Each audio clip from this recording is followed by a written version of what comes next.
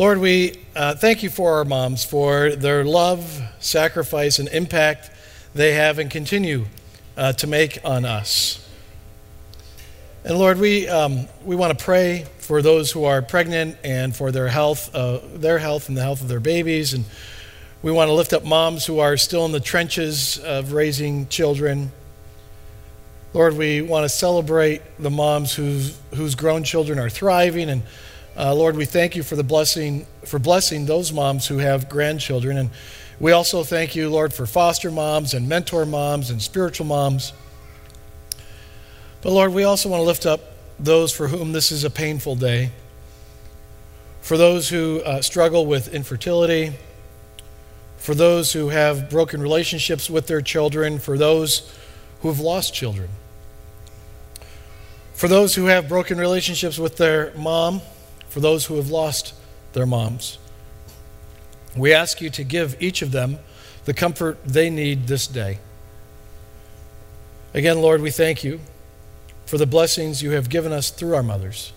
And it's in the name of Jesus we pray. Amen. Before we read the scripture of the morning, I just want to give you some background leading up to the passage. We're going to start reading 1 Samuel chapter 1, verse 10. I want to give you the verses that come before that in 1 Samuel chapter 1. There's a man named Elkanah who had two wives, Peninnah and Hannah. Peninnah could have children, Hannah could not. And Hannah lived in deep anguish because of her infertility. And the family would travel every year to the house of the Lord to worship. And in this particular instance, Hannah goes to the house of the Lord to plead with God. And at the time that she does that, the priest who was serving in the house of the Lord at that time was a priest named Eli. We've asked Steve Wills to come and read the scripture of the morning. So Steve, if you can make your way on up to the podium. And I'm going to ask everyone who's able, please stand as Steve comes on up. And we read from the center of the room as a reminder to us where Scripture is to be in our lives. It is to be central, both in our individual lives, our family lives, and as a community of faith. And we stand because we believe that this is the Word of God. And so, Steve, whenever you're ready, please read from 1 Samuel chapter 1. In her deep anguish, Hannah prayed to the Lord, weeping bitterly. And she made a vow, saying, Lord Almighty, if you'll only look on your servant's misery and remember me, and not forget your servant, but give her a son, then I will give him to the Lord for all the days of his life, and no razor will ever be used on his head. As she kept praying to the Lord, Eli observed her mouth. Hannah was praying in her heart, and her lips were moving, but her voice was not heard. Eli thought she was drunk, and he said to her, How long are you going to stay drunk? Put away your wine. Not so, my Lord, Hannah replied. I'm a woman who's deeply troubled. I have not been drinking wine or beer. I was pouring out my soul to the Lord. Do not take your servant for a wicked woman. I've been praying here out of my anguish and grief. Eli answered, Go in peace, and may the God of Israel grant you what you have asked of him. She said, May your servant find favor in your eyes. And then she went her way and ate something, and her face was no longer downcast. Early the next morning they arose and worshiped before the Lord, and then went back to their home at Ramah. Elkanah made love to his wife, Hannah, and the Lord remembered her. So in the course of time, Hannah became pregnant and gave birth to a son. She named him Samuel, saying, Because I asked the Lord for him. When her husband Elkanah went up with all his family to offer the annual sacrifice to the Lord and fulfill his vow, Hannah did not go. She said to her husband, After the boy is weaned, I will take him and present him before the Lord, and he will live there always. Do what seems best to you, her husband Elkanah told her. Stay here until you have weaned him. Only may the Lord make good his word. So the woman stayed at home and nursed her son until she had weaned him. After he was weaned, she took the boy with her young as he was, along with a 3-year-old bull, an ephah of flour, and a skin of wine, and brought him to the house of the Lord at Shiloh. When the bull had been sacrificed, they brought the boy to Eli. And she said to him, "Pardon me, my lord. As surely as you live, I am the woman who stood here beside you praying to the Lord. I prayed for this child, and for the Lord has granted me what I ask of him. So now I give him to the Lord. For his whole life he will be given over to the Lord." And he worshiped the Lord there. Sometimes because we hold Scripture in such high esteem, we are tempted to not really question it, or we shy away from questioning things that come up in Scripture that seem odd or weird or strange. But this particular story, it really begs a few questions, and I want to unpack 3 of them.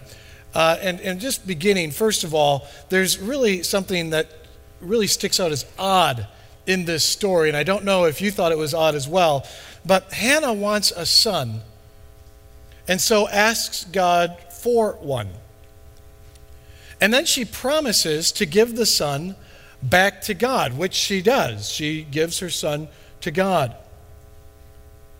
So at the end of the story, she still doesn't have a child to raise.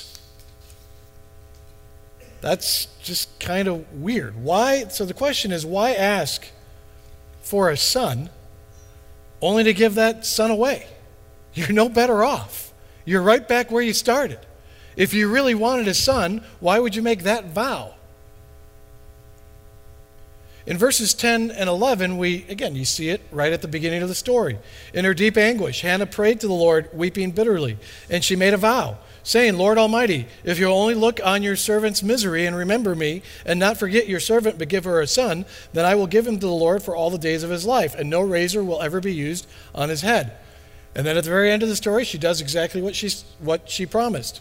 She said to him, "Pardon me, Lord, as surely as you live. I am the woman who stood here beside you praying to the Lord. I prayed for this child, and the Lord has granted me what I asked of him. So now I give him to the Lord. For his whole life he will be given over to the Lord." And he worshiped the Lord there. Now, if I'm talking with Hannah, my thought is, well, Hannah, that's great. You fulfilled your vow. But why did you make that vow in the first place? Because you still don't have a son. So what did you gain? You didn't gain anything. Why ask for a son and then promise to give him away? You know, she did something that really didn't benefit her. But if you think about it, we all do things from time to time that don't necessarily benefit us. And why is that? Just a couple examples of how we do that. One is this whole idea of wanting to leave an inheritance for your children, right? This is something many of us value, of wanting to leave an inheritance for our children. Now, that's a noble thing, that's a good thing, but if you think about it, it really doesn't make sense, because you work your whole life to earn money, and you save, and you sacrifice. You should be the one to enjoy it, right? Why give it to your descendants? Now, I can hear the children and grandchildren in the room. "Pastor Chuck, what are you trying to do to us? Stop it, okay? Don't give them any ideas." But there's this instinct that we have, that we should pass something on to our children when we die. Why is that? Why do we have that instinct? Or another example is teachers. You know, teachers, you spend so much time acquiring knowledge. You need a bachelor's degree just to become a teacher. That's 4 years of post-secondary education. That isn't cheap to get. And then you have to adapt to all the different ways that children learn, and then all the sacrifices and headaches that come with teaching. And you are never, ever going to get rich teaching. It just isn't going to happen. But when you ask teachers, they will tell you that teaching is a really fulfilling profession. Why is that? How can teaching be fulfilling when you really don't get the same return on what you give to become a teacher and to be a teacher? And there's lots of examples like this.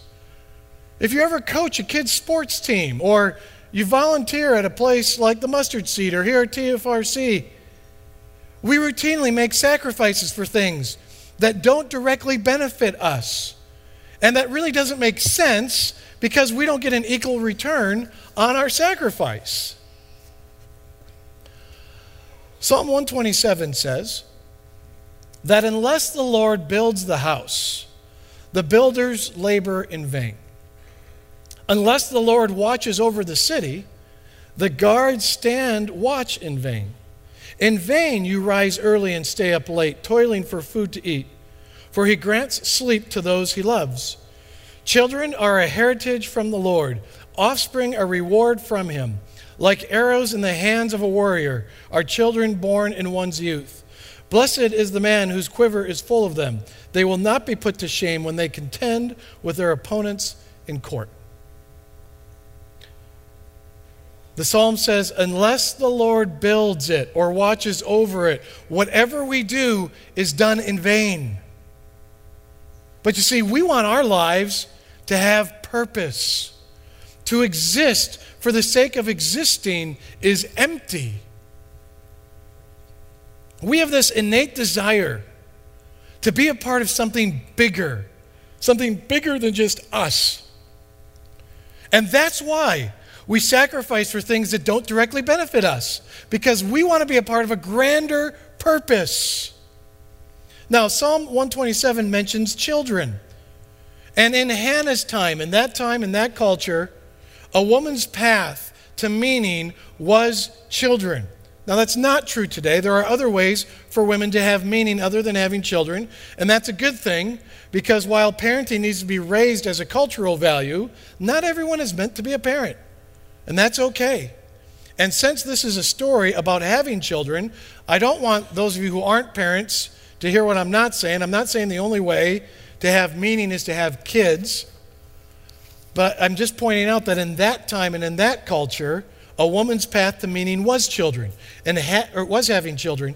And having kids meant being a part of something bigger than yourself. And so for Hannah, having a child and giving that child to God gave her a greater sense of purpose. A sense that in the eternal scheme of things, she mattered. Do you want to matter in the eternal scheme of things? Because unless the Lord builds it or watches over it, whatever we are doing is done in vain. Fame may set you apart. Riches may secure your comfort. A career may give you success. But only God can give you eternal significance. Only God can give you eternal significance. And that's what Hannah was looking for. Significance. Do I matter? And while her barrenness was telling her no, God said, I can work with Hannah. And so he gives her a son, Samuel.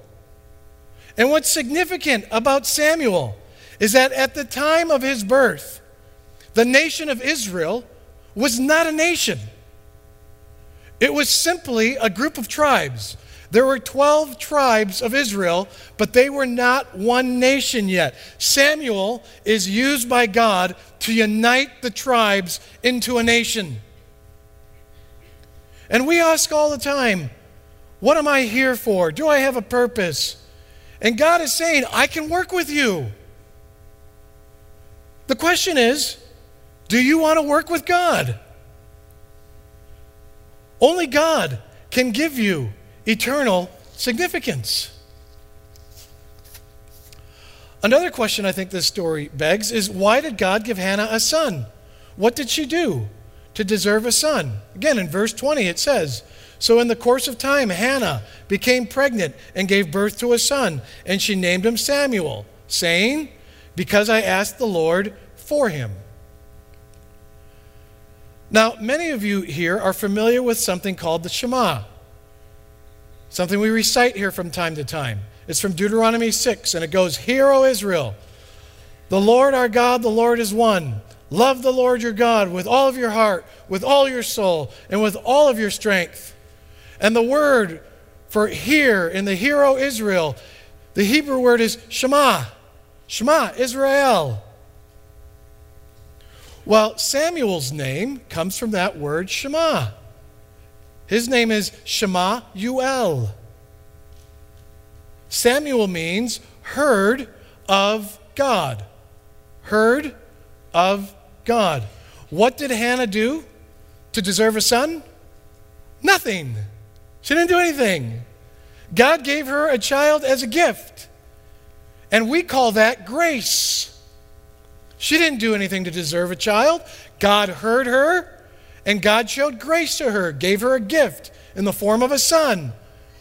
When God hears, God acts. In Genesis, God heard the cry of Hagar for her son Ishmael, and God acted. In Exodus, God heard the cries of the Israelites, and God acted. In the book of Acts, God hears the prayers of Cornelius, and God acts. When God hears, God acts. And when we think about God's grace, the first thing we think of is God's salvation. Jesus dying on the cross for our sins is God's ultimate example of His grace, His gift to us. And that is absolutely true. But God is a God of grace in all the areas of our lives. Our creation, our existence, our purpose, our blessings. God's grace gives us life. God's grace gives us family and friends. God's grace gives us work and play. There really isn't anything that we experience that isn't a part of God's grace.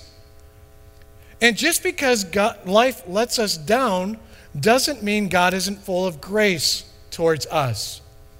You see, sometimes even pain is a part of God's grace. Think of Hannah. The story starts, she's in anguish. But if it wasn't for her pain, she would never have offered her son back to God. And if it wasn't for her pain, Samuel never would have united the tribes of Israel into the nation of Israel.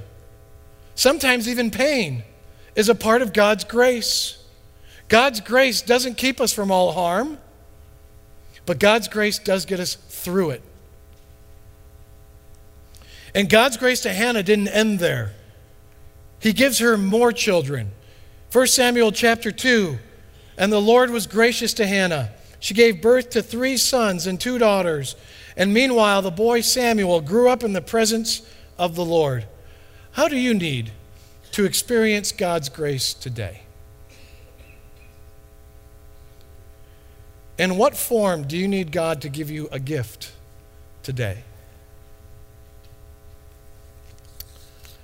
The last question I think this story begs is, what is revealed about Hannah's character? Again, I said earlier that God is saying, I can work with you. I can work with you. And the question is, do you want to work with God? Hannah demonstrates what it is like to work with God. Verses 12 to 18 from the passage. As she kept on praying to the Lord, Eli observed her mouth. Hannah was praying in her heart, and her lips were moving, but her voice was not heard. Eli thought she was drunk and said to her, "How long are you going to stay drunk? Put away your wine." "Not so, my lord," she replied. "I am a woman who is deeply troubled. I have not been drinking wine or beer. I was pouring out my soul to the Lord.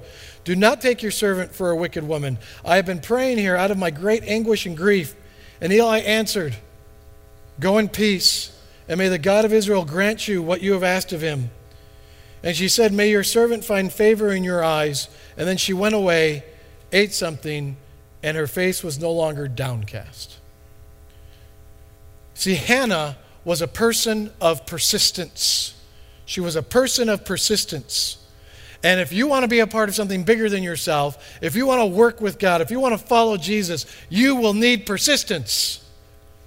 Think about the legends from the Bible, whether it's Old Testament legends like Abraham and Jacob and Joseph and Moses and David, or New Testament legends like Peter, Paul, John, Mary, and even Jesus himself, they all needed to be people of persistence.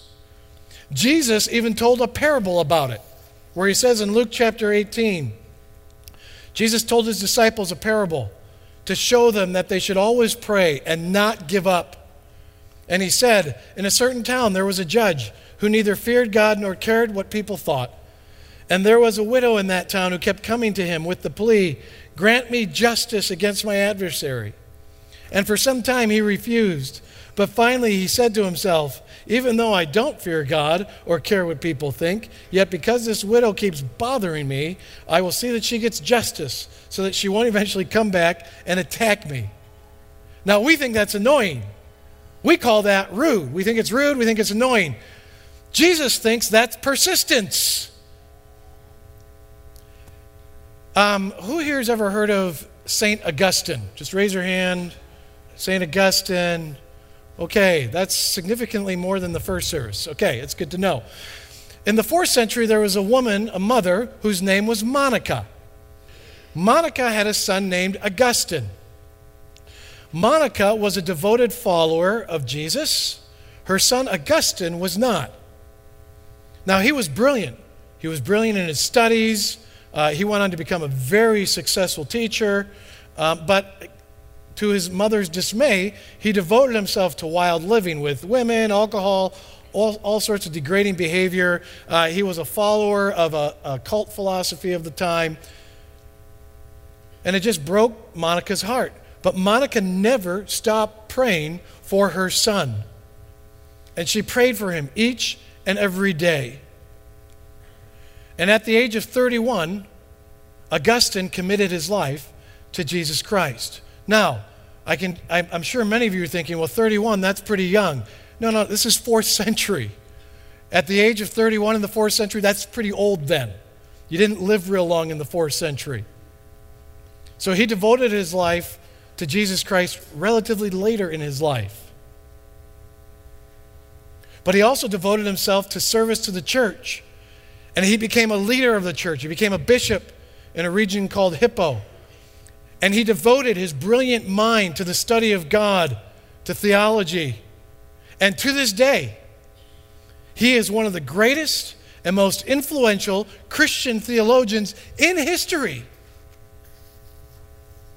You cannot do any kind of theological study without studying Augustine. Monica was persistent, and that's what it takes to work with God. The Christian church would never be the same because Monica never stopped praying for Augustine. In addition to being a person of persistence, Hannah was also a person of principle. She was a person of integrity. She made a promise to give back her son, and I don't think any of us here would blame her if she would have changed her mind. Verses 24 and 25, it says, "After he, Samuel, was weaned, she took the boy with her, young as he was, along with a 3-year-old bull, an ephah of flour, and a skin of wine, and brought him to the house of the Lord at Shiloh. And when the bull had been sacrificed, they brought the boy to Eli." Now, Samuel would have been like 2 or 3 years old when she gave him away. And think about what that would have been like, to give away your 2 or 3-year-old child. For her to do that, it took a lot of faith, trust, but it also took a lot of integrity. And if we're going to work with God, it's going to be hard not to compromise. Maybe compromise because of even good things, maybe because of our families or our well-being, but it's also going to be tempting to compromise because of our temptations. You see, making an impact will mean maintaining our principles. Look, no one said working with God was easy. But Jesus said, the kingdom of heaven is at hand. And if we are followers of Jesus, we believe that God continues to build his kingdom. And since Jesus died and rose again, the world has never been the same. Jesus' followers have been instruments of God's kingdom for 2,000 years. And for those who have come before us, it wasn't easy. They had to press on. They had to persist. They had to persevere. And in Jesus, God gave them eternal significance. Only God can give us eternal significance. And He is calling us to keep moving forward in our faith. And no matter what challenges lie before us, and I don't know what the call of God looks like for each of us individually, but God is calling us. And we don't have to do this on our own. He will give us the grace to do whatever He calls us to do. But God wants to work through us. Are we willing to persevere? It's our turn. It's our turn to take up the mantle of faith and follow Jesus, to work with God, to bring God's kingdom here to the Magic Valley. Please pray with me.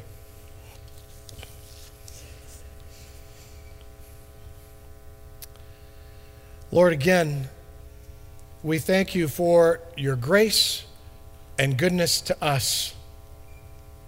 And I pray that you would encourage us. Give us the strength to persevere, to persist in our faith. And Lord, for those here in this room who are going through a really tough time right now, I ask that you would give them a sense of your comfort. And Lord, just ask that you would instill in our hearts that spirit, that sense of eternal significance of you using us to bring your kingdom here in the Magic Valley. It's in the name of Jesus we pray. Amen. And receive God's blessing. May the Lord bless you and keep you. May the Lord make His face shine upon you and be gracious to you. And may the Lord turn His face towards you and give you peace. Amen.